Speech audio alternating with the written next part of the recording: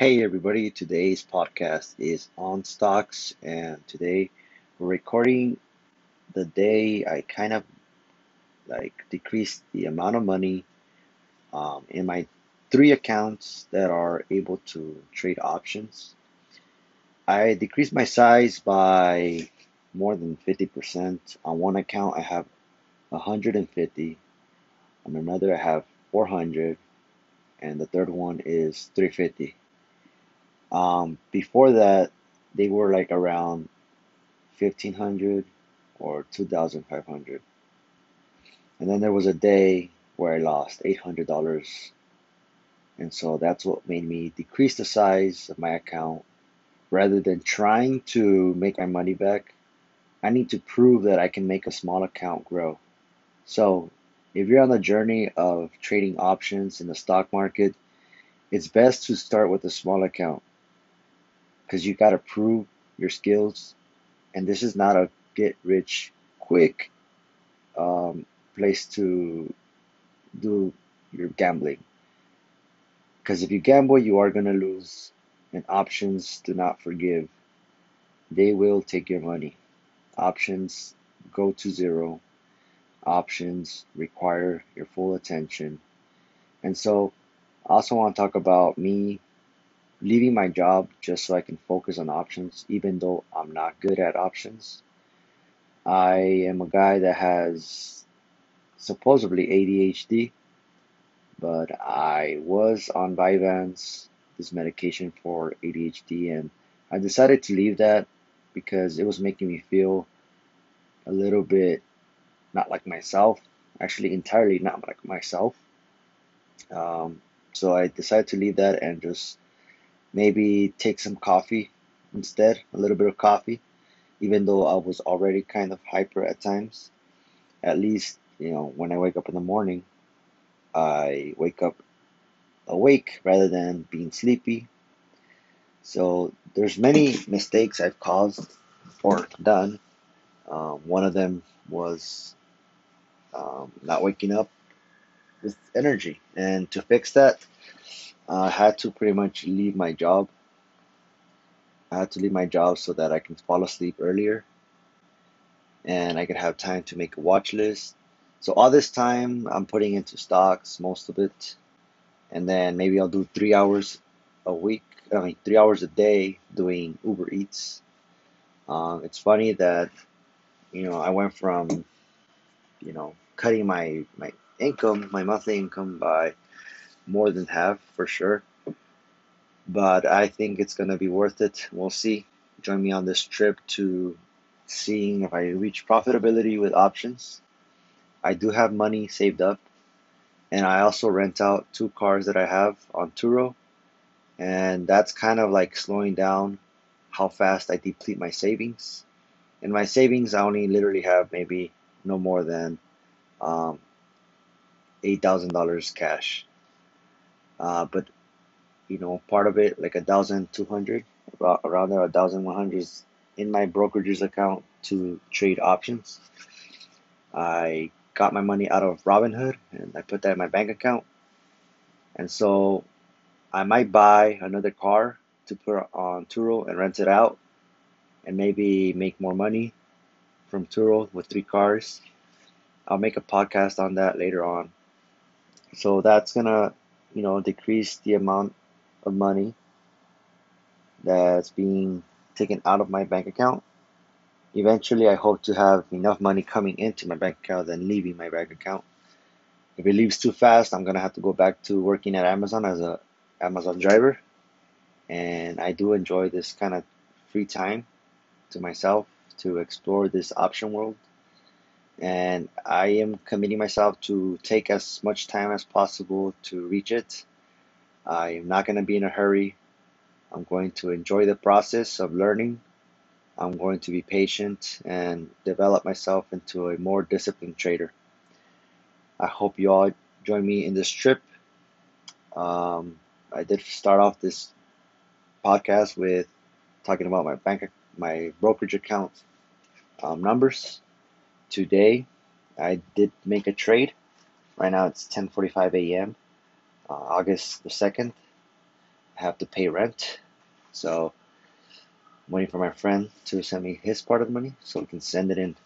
But today I traded Tesla and I made about $90 with, so $84 with one account and like about uh what was it on this account to be exact, $8 on this $140 account, which is now 153.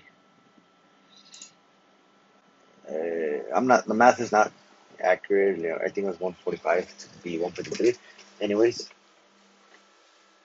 I am happy to taking out money out of my brokerage accounts and not try to like overtrade and get my money back, because this is not what it's all about. It's about building consistency, because if I get lucky one day, I'm just gonna give the money back through euphoric emotions. When you feel euphoric, you throw that money away because you think nothing can go wrong, so you don't make any stop loss. You don't put a stop loss, so you blow through it.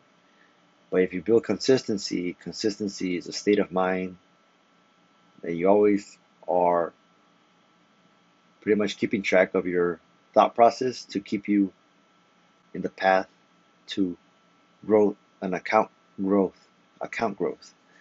And so if you want your account to grow, you have to be a consistent, disciplined trader. The best person I recommend for you to see and read and watch videos of is Mark Douglas.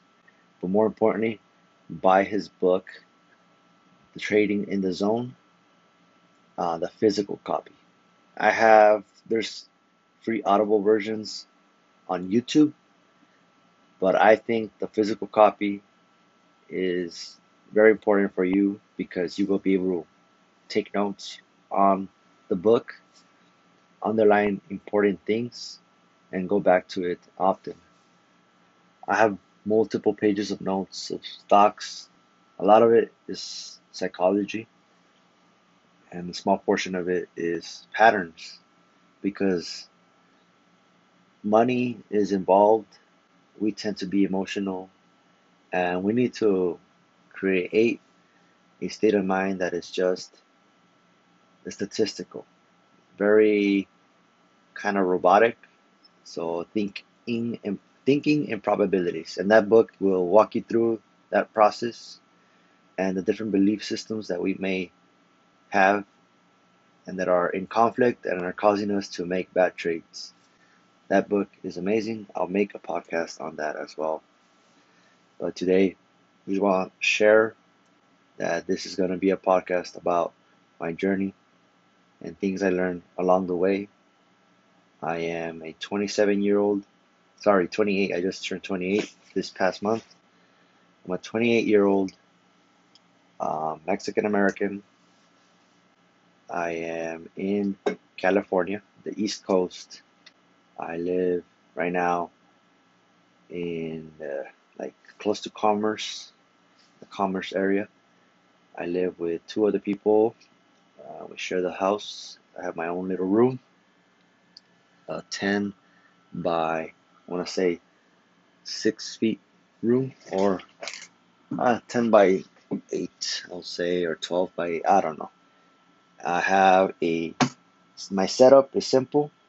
I bought this adjustable desk that goes up and down manually, so no mortars, but it's nice and big. It's like a 30 by 60 inch.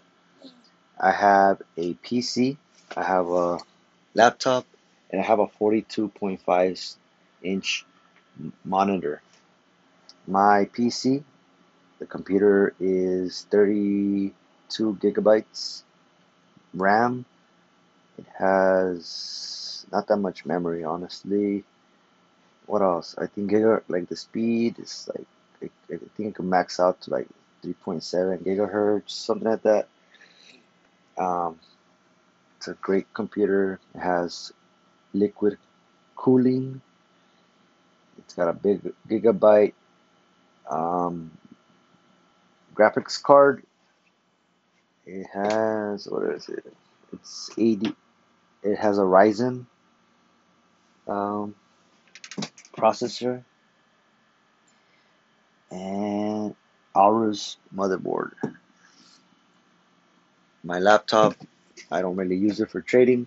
I don't really know how to incorporate it yet, but I will mostly do internet searches there, and I am in a chat room that I kind of started to see what it's like. Um, it kind of was looking like slow, and then somebody posted something, but I didn't follow it.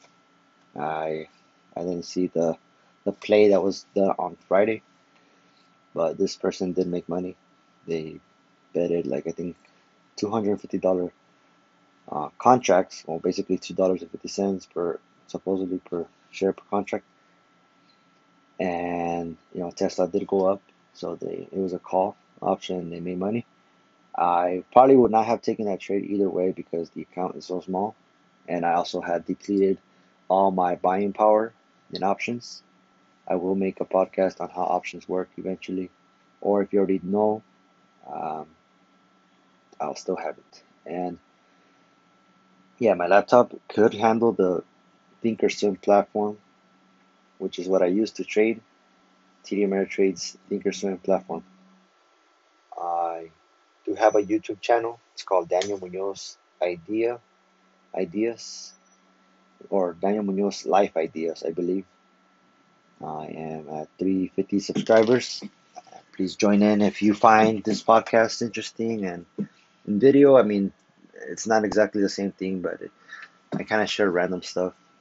There's a lot of things to share, a lot of things to learn, and let's go together in an adventure to reach profitability, consistency, most of all, above all, consistency.